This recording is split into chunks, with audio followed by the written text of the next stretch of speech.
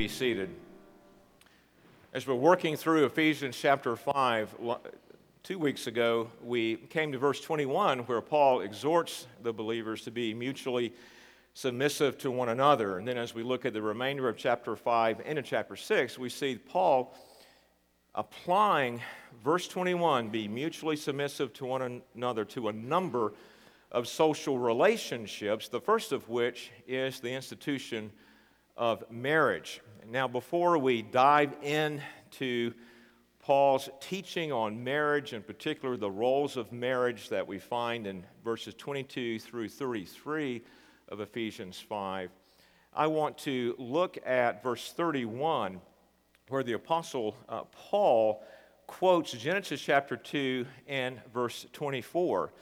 And today, verse 31 serves as a springboard so that we can consider God's word on and will for marriage, just general principles about the institution of marriage.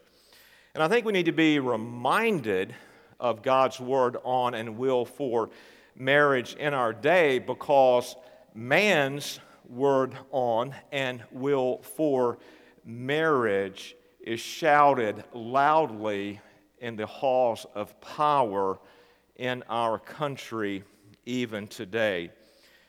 In 1996, the Defense of Marriage Act, known as DOMA, was signed into law. And Section 3 of DOMA reads like this: the word marriage for federal purposes means only a legal union between one man and one woman as husband and wife, and the word spouse refers only to a person of the opposite sex who is a husband or a wife. And then Section 2 of DOMA states this, that states, that is, states like Arkansas, who refuse to recognize states may refuse to recognize same-sex marriages granted under the laws of other states. So therefore, Arkansas may be against same-sex marriage, and under DOMA Section 2 can refuse to recognize same-sex marriages in other states that have same-sex marriage laws. And so that was in 1996. That's a law that's consistent with God's word and will on marriage. And then in 2013, the U.S. Supreme Court argued in United States versus Windsor, and our Supreme Court declared Section 3 of DOMA that very clearly says that marriages between one man and one woman, declared that to be unconstitutional. And then in 2014, the Sixth Circuit Court actually consolidated, and this may get a little complicated, but bear with me. And I should have some of our lawyers come up here and explain what the Sixth Circuit Court has done, but you've got me. So the Sixth Circuit Court consolidated the rulings of 4 state district courts who ruled because of 14 same-sex families in these states that brought lawsuits against the laws in those 4 states that prohibited same-sex marriage. Those district courts ruled in favor of those bringing the lawsuit, and they held that state bans on same-sex marriage violated the due process and equal protection clauses of the 14th Amendment.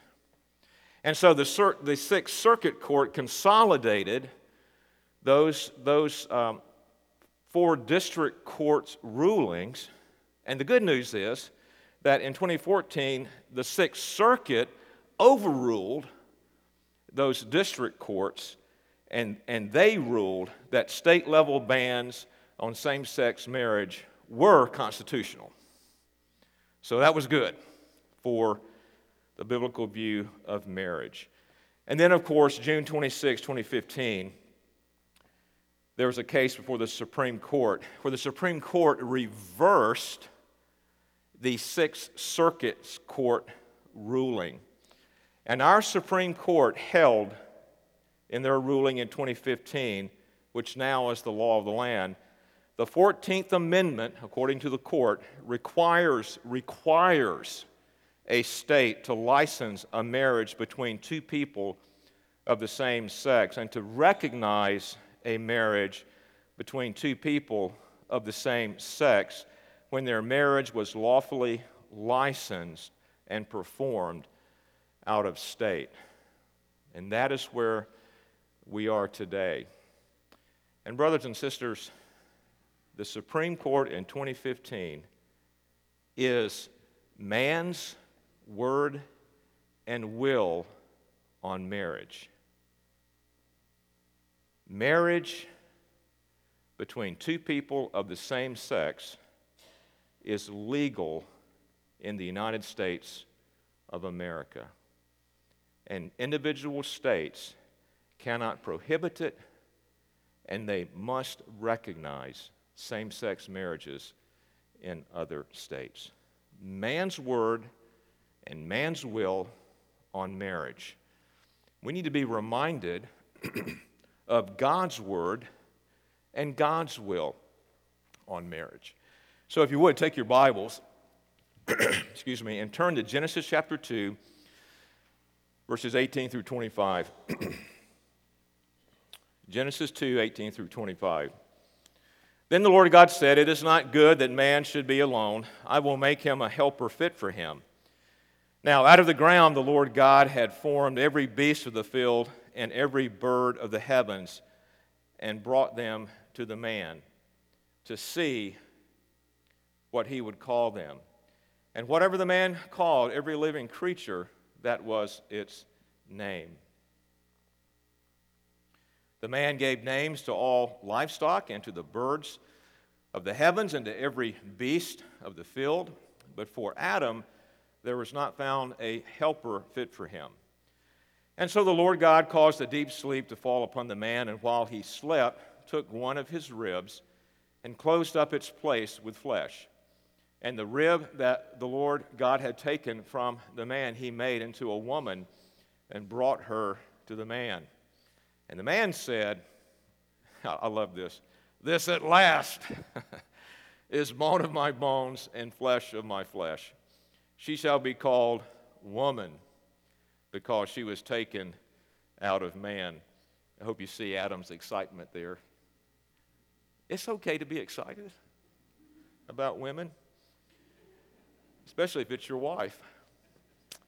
"Therefore, a man shall leave his father and his mother and hold fast to his wife, and they shall become one flesh. And the man and his wife were both naked and were not ashamed." So, man's will and word on marriage is the law of our land, but God's word and will on marriage is the eternal truth on which we must be firmly rooted and stand. Let us pray. God our Father, we do thank you for your word. We thank you, O God, the Holy Spirit, that you have promised to come and impart your word to us, to change us, to conform us to your word, to mold us. And Lord, I pray today that as we consider these 7 aspects of God's word on and will for marriage, that you might use them to encourage us. Some here are not married. And I pray that this might be helpful just to give the biblical perspective on marriage, an institution that you may call them to at some point in the future. And many of us are married, Lord. I pray this would be helpful, that we might seek you and especially seek to have Christ-centered marriages in our day. So work your will in us, we pray. In Jesus' name, amen. And I've got a 7-point sermon outline. Don't panic. We'll work through these systematically. I'm using the text here out of Genesis as our springboard today for these 7 truths about marriage from the Scriptures. This is not Tim's word on marriage. This is not man's word on marriage. This is God's word on marriage. And so I've sought to be very, very much focused and rooted in the text before us today. And the first aspect of marriage is that God's word on and will for marriage is this: marriage is His. It is His institution. He has ordained it. Look at verses 18 through 22 of Genesis 2. God promised to provide a helper fit for Adam, a companion who was not a clone of Adam, but who perfectly matched Adam, was complementary to Adam, and completed Adam. Then in verses 19 through 20, Adam was given the wonderful privilege of naming all the animals, a sign of authority in the Old Testament. As all those critters passed by Adam and he named them, he could not find a single one of them that fulfilled this promise that God had given to provide a helper that was fit for him. And then God fulfilled His promise as He created Eve, a companion that was fit for him. And one undeniable truth that we have here in this passage of Scripture that so clearly points to marriage being God's institution is the fact that God brought her to the man, verse 22. You know, in our wedding ceremonies, I think it's very significant that the father of the bride give the bride away. And it pictures the ultimate father of the bride, God. And when I do premarital counseling with couples, I emphasize the fact that God has brought you together. It's a Christian marriage. God has brought you together. If it's a non-Christian marriage, hasn't God brought the couple together? Isn't God sovereign? God has brought you together. God is the ultimate father of the bride. This institution is His. He has ordained it. I'm from North Carolina. Renee is from Indiana. God brought us together in Knoxville, Tennessee, and we were married. You have similar stories. Even if you're a childhood sweetheart, still, God brought you together. All of this shows that the institution of marriage is God's. And why is that important? Because if the institution of marriage is God's, God is the only one that has the right to define what marriage is and what marriage isn't. That's our second point. God's word and will on marriage is defined as the union of one man and one woman. Now, as we look at Genesis chapter 2, the passage before us today, if we were to take out our Hebrew Bibles, we would find very clear evidence that marriage is between one man and one woman. Because throughout verses 22 through 25, Moses, the author of the Pentateuch, inspired by the Holy Spirit, writing down the very Word of God given to him, uses masculine nouns, Adam, man, husband, and feminine nouns, Eve, wife, woman, her, to distinguish two genders. I mean, the actual Hebrew grammar language points to this. For example, God took a rib from the man, male noun, and made the woman female noun, verse 22. And then as we look at chapter 1 and verse 27, where we read, God created humankind, male, masculine noun, and female, feminine noun. Then he says in verse 28 of chapter 1, be fruitful and multiply. Not only does just the Hebrew text, the grammar point to there being two distinct genders, and one of each is brought together in marriage, one man, one woman, but the biology points to it because of this command in verse 28 as part of the cultural mandate be fruitful and multiply, it requires maleness and femaleness, distinctions biologically.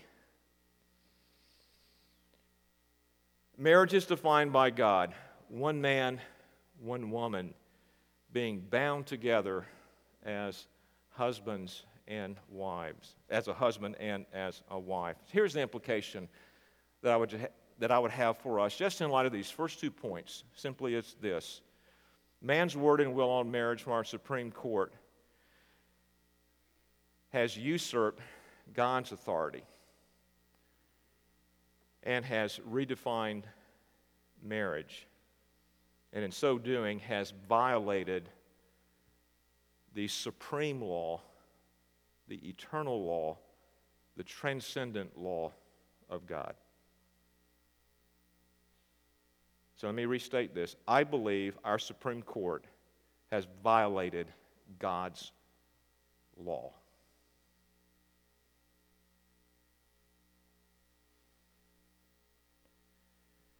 By grace, may we firmly stand on God's definition of marriage and not be swayed by our country's law, but stand firmly on the eternal law of God. There may come a day when what I have just said will cause my imprisonment.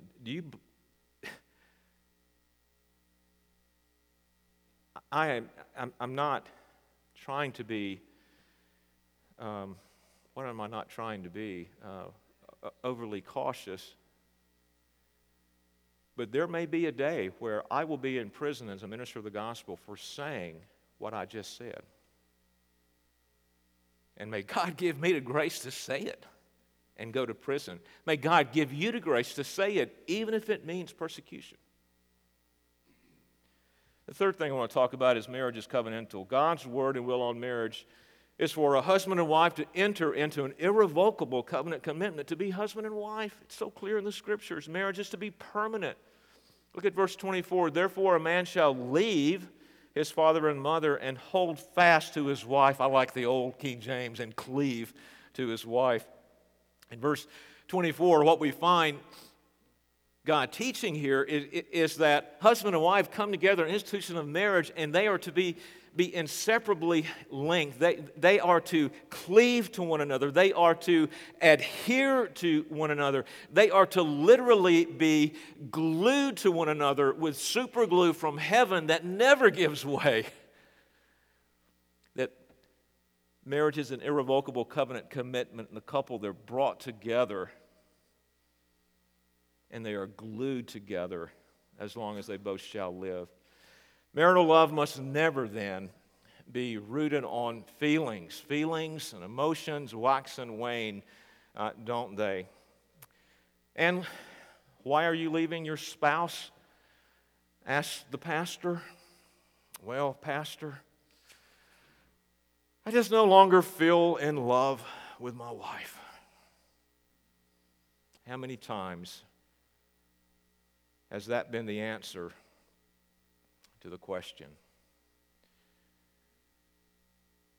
We may fall out of like with our spouse, but if our love is based on an irrevocable covenant commitment, we may never fall out of love, because where that marriage is rooted is something that is solid rock.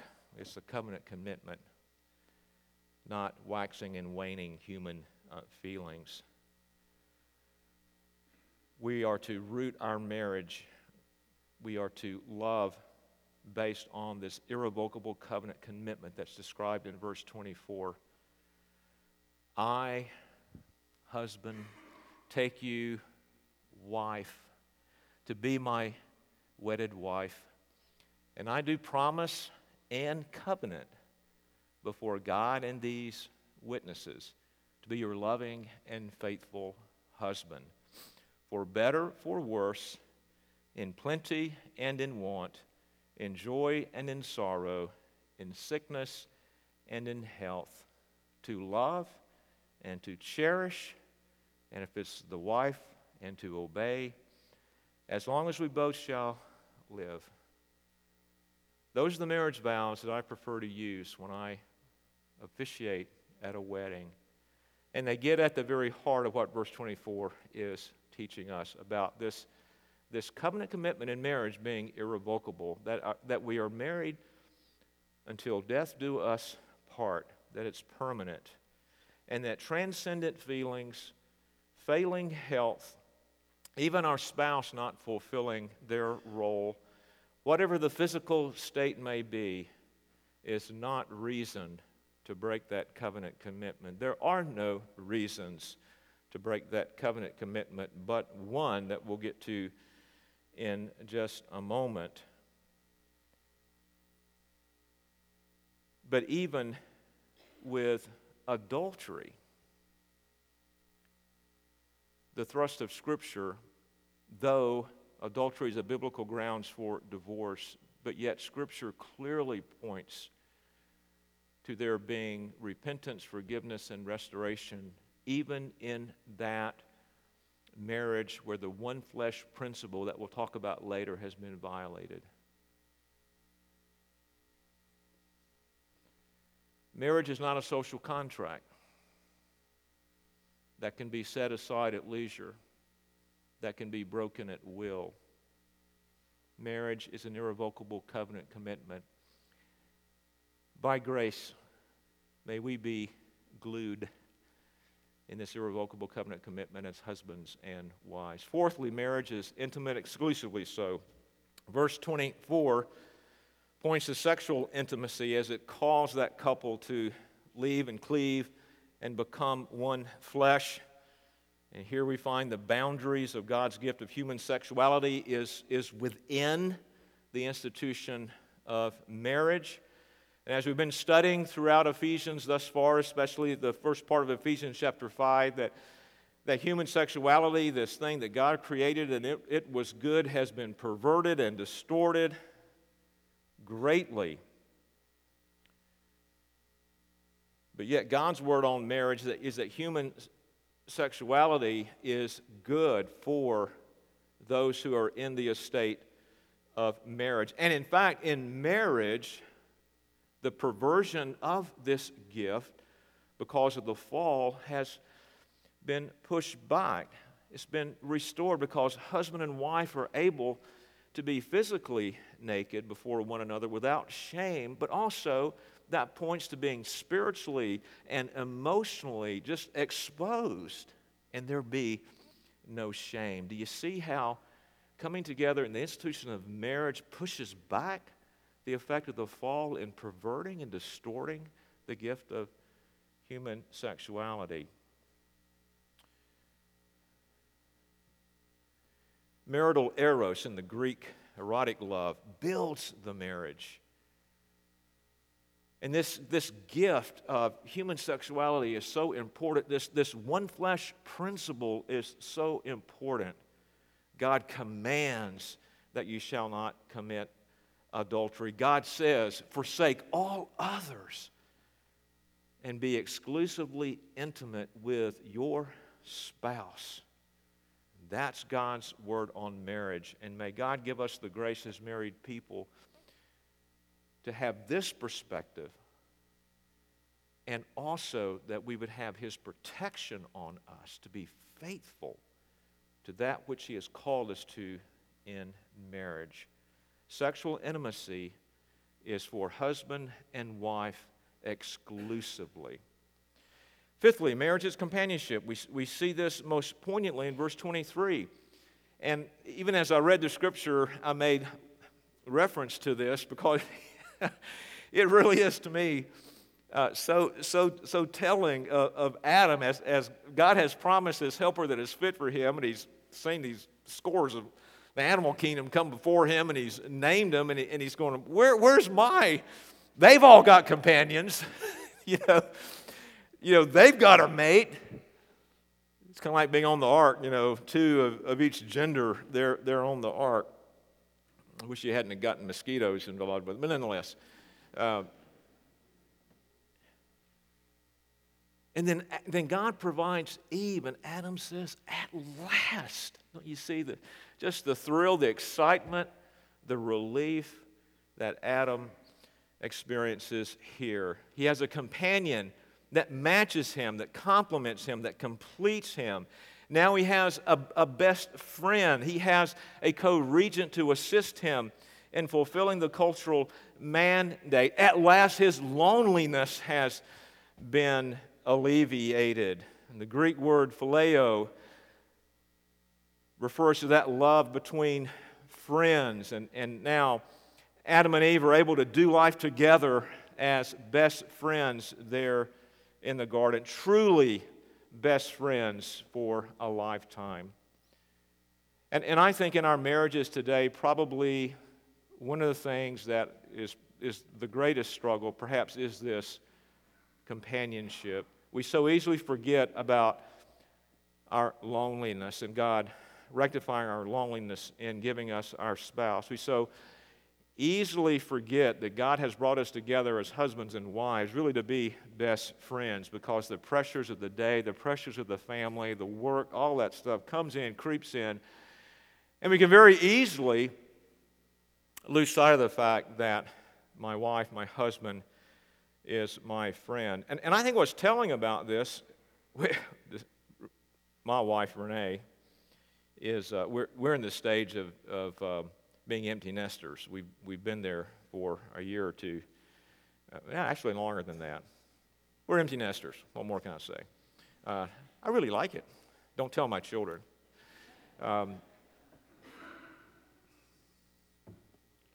think about this. How many times when a husband and wife become empty nesters do they wind up in divorce?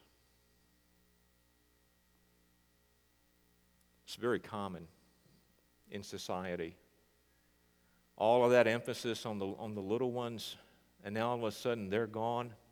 Who is this person that is cohabitating with me?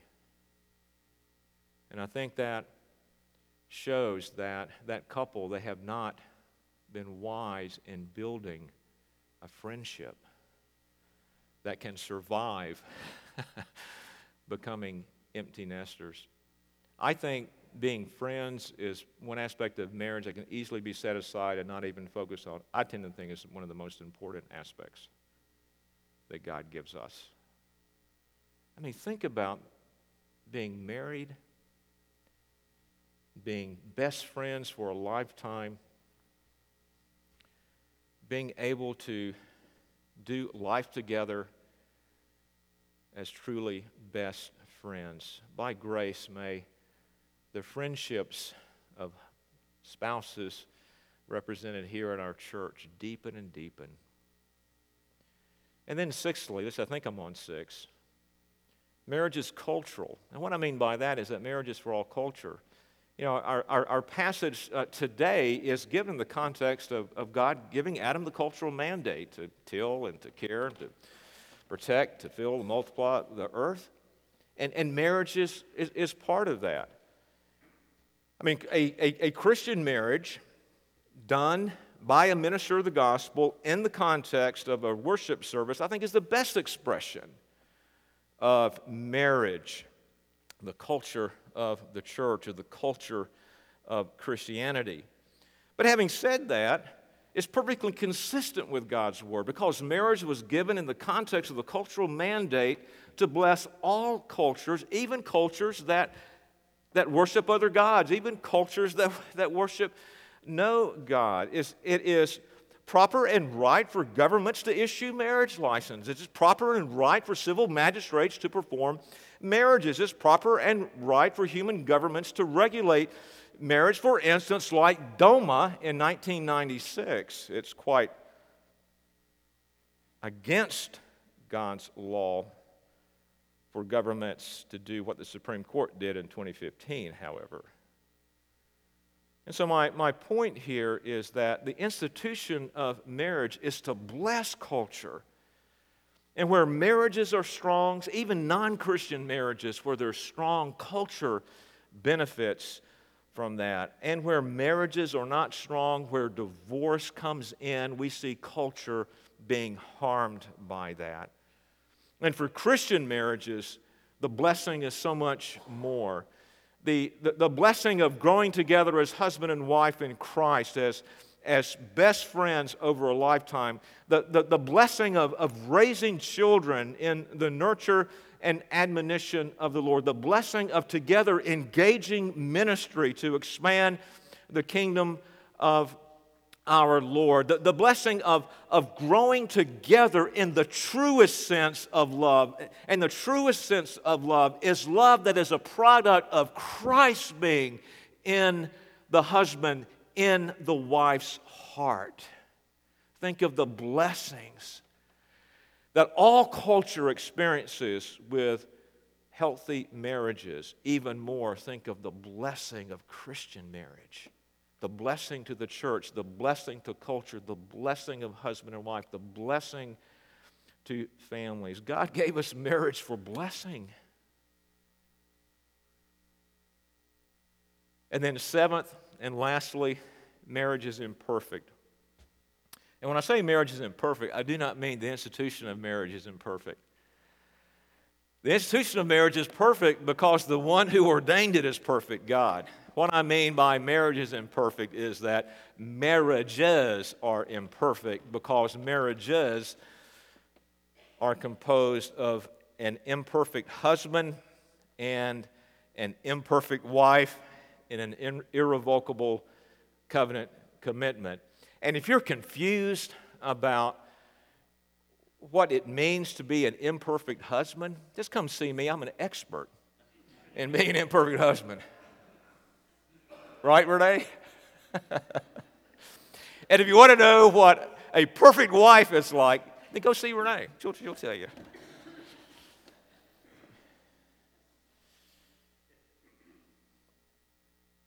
Yeah, I kind of think in counseling, pastor sitting there, a couple comes in. Yeah, this problem in our marriage is him. It's always him. Why is that? And the pastor says, no, the problem in your marriage is you. You all, both of you, right? It takes two to tango. It takes two to mess up a marriage. Rarely is it just one individual's fault. Really, I find that to be very rare. So here's the deal. Imperfect husband, imperfect wife in this irrevocable covenant commitment. What that means, in case you've not figured this out yet, is that there'll be conflict in marriage. It is inevitable. And why do I say that? Because we have an example of this in Genesis chapter 3. I mean, with the first married couple, there was conflict. I want to just briefly, quickly walk you through this conflict with the first married couple. In verse 24, Adam and Eve brought together at last, Adam says. They were so excited, and they're brought together, and they're naked, and we're not ashamed, right? All is good. Yay, Adam and Eve. Fast forward, and you really don't have to hold the fast button down too long. Genesis chapter 3, verses 1 through 8. Adam and Eve became sinners. Primarily because Adam broke the covenant, even though Eve surely helped. And what did they realize? They were naked. They had shame. They experienced shame because they were sinners. In verses 8 through 11, God's coming, strolling through the garden. I don't think when God comes, he ever strolls, does he?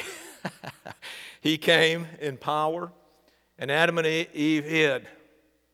Why did they hide from God? They didn't hide from God in Genesis chapter 2. They were quite happy to be before God, naked as jaybirds. Why do they hide from God in Genesis chapter 3? It's because of their sin. They had shame. Marriage was broken. They were broken. In verse 11,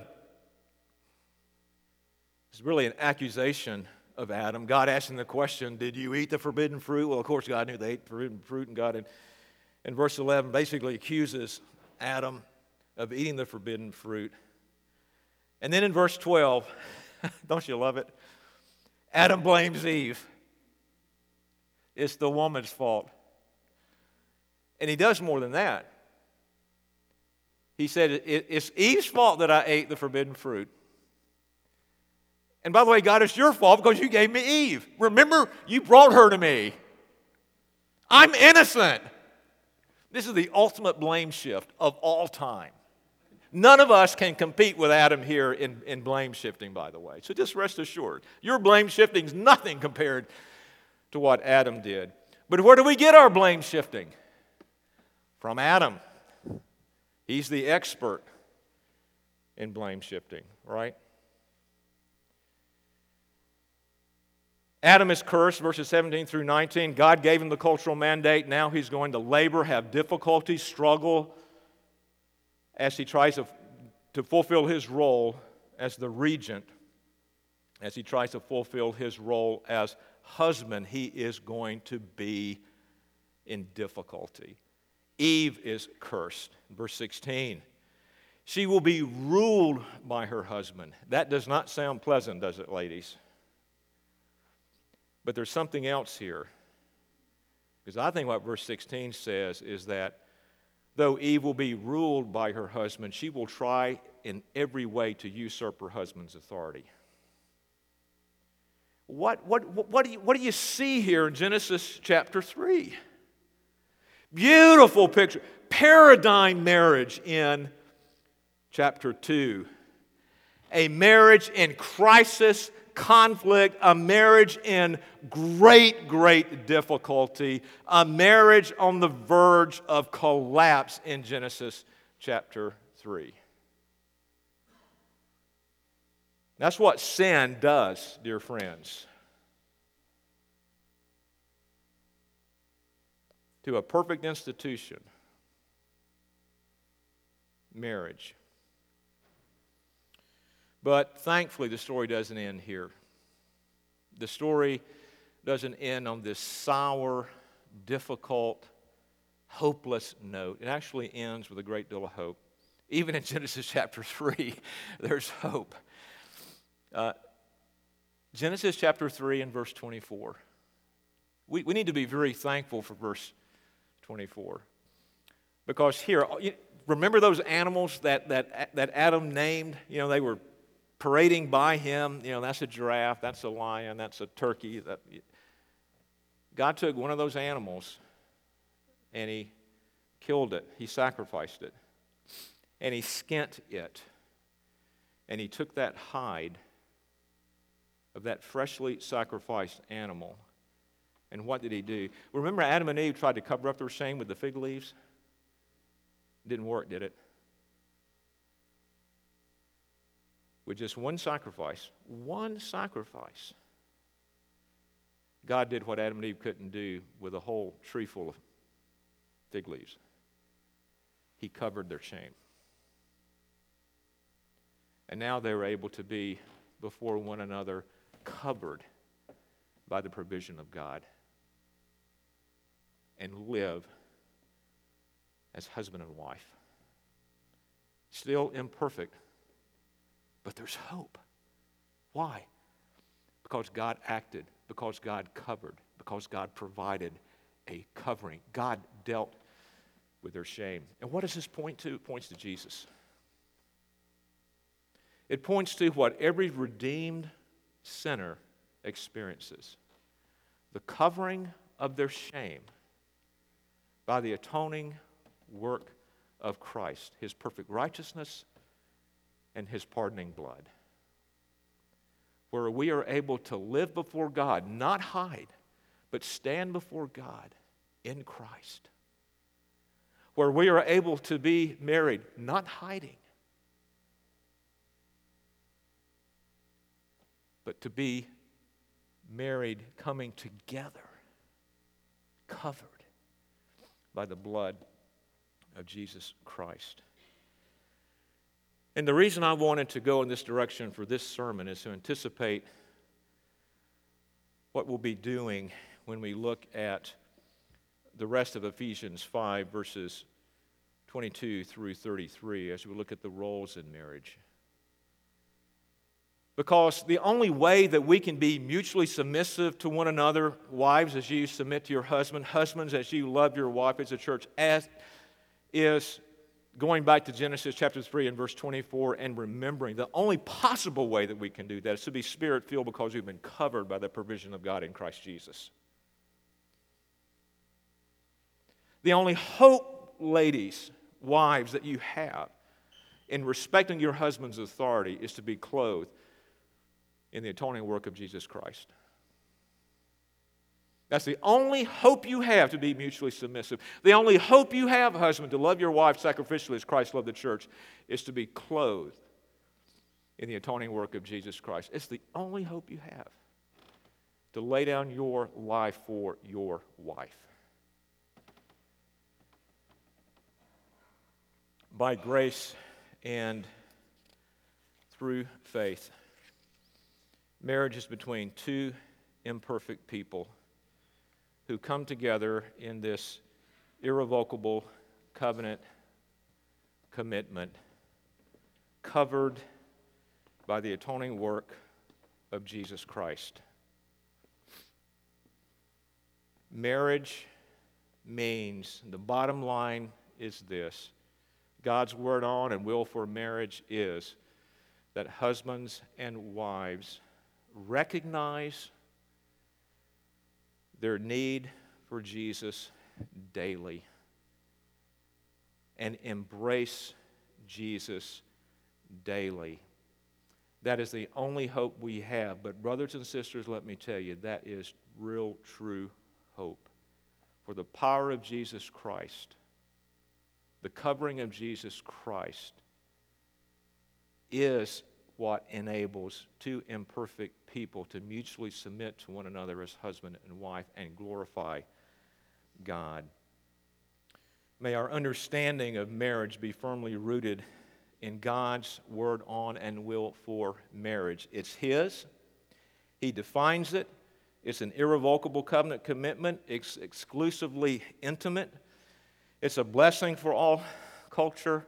And it's a union of two imperfect people who desperately need Christ every day, and Christ is available every single minute of every single day through faith. You can be empowered to be a wife. You can be empowered to be a husband through the powerful grace of Jesus Christ received through faith. That is the glorious hope. That is the glorious word and will for marriage that God has for us today. What was the key to your marriage? Asked the young wife. And this old widow who had been married many, many years said, "Dear, there was a lot of repenting and forgiving."